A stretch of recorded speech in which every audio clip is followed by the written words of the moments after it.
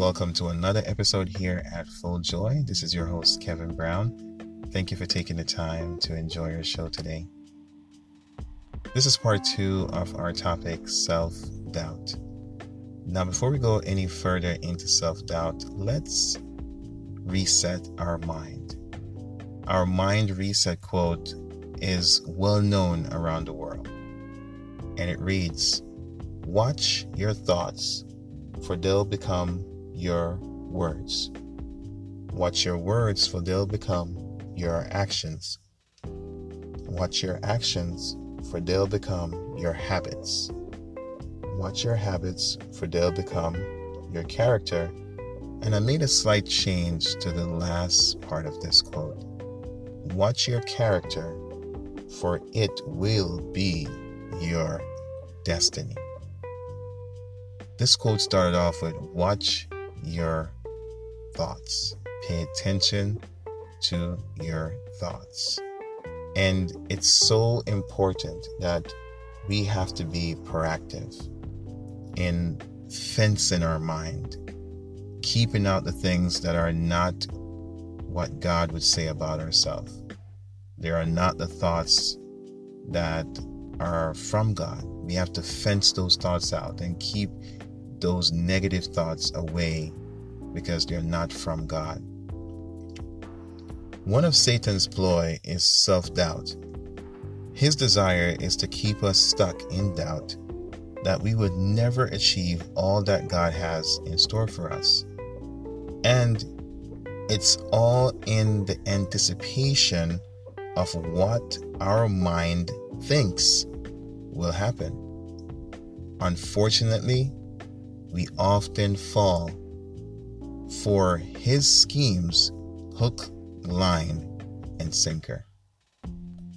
Now, we're going to bring in the power word from part 1, Romans 8, verse 28.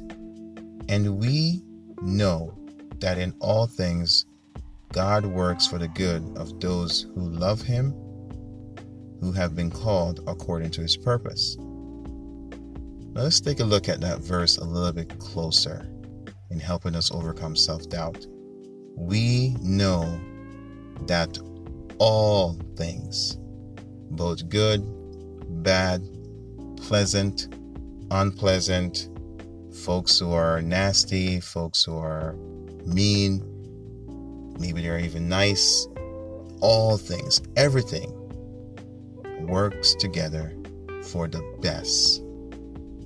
It's so accurate that God is saying in the midst of what you consider to be bad, even like now, unemployment rate is high, or not understanding what's going to happen after COVID and the uncertainty of your jobs, or all these things. God is saying all this is working out. I'm in the middle of it. All of this is working out for your best. I have a plan. Everything we meet in life, everything without exception, works together for our best. Now, here's a few steps to think on as you're resetting your mind, as you're encouraging yourself throughout the day. Number 1, the more grateful we are, the more blessings flow our way. The more grateful we are to God about being alive and the opportunity to see this day, to experience this day, God says, all right, more blessing will come our way. And then taking time to ask him, what is it that you want me to learn right now? What's your best for me right in this season? Another thing, number 2, focus on the steps you're taking in building yourself right now. So instead of focusing on the things that maybe are bad, focus on the things that are good, that you're working on, you're building new skills. Focus on that. That will not only inspire you, but it'll also inspire others around you.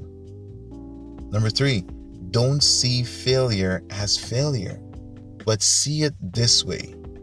See it from a different perspective. A learning experience. B, an opportunity to develop your sense of humor. C, an opportunity to practice, grow, and also eliminate non-self-disciplined behaviors. And then D, negative feedback that you might receive right now is not an attack. Or even after going through this season and you're back to some sense of normal lifestyle, it's not an attack on your character, but see it as a way for me to change course in my direction. God has the best for us, and all things are working out for our good. Everything is working out. God is in the midst of it. I just want to encourage you to just continue to keep moving forward. Don't quit. I know sometimes it gets tough. This is why we're here. We're on this journey together, and we're here for you. I want to thank you for listening to our podcast today. And remember, live life on purpose, and we'll see you tomorrow.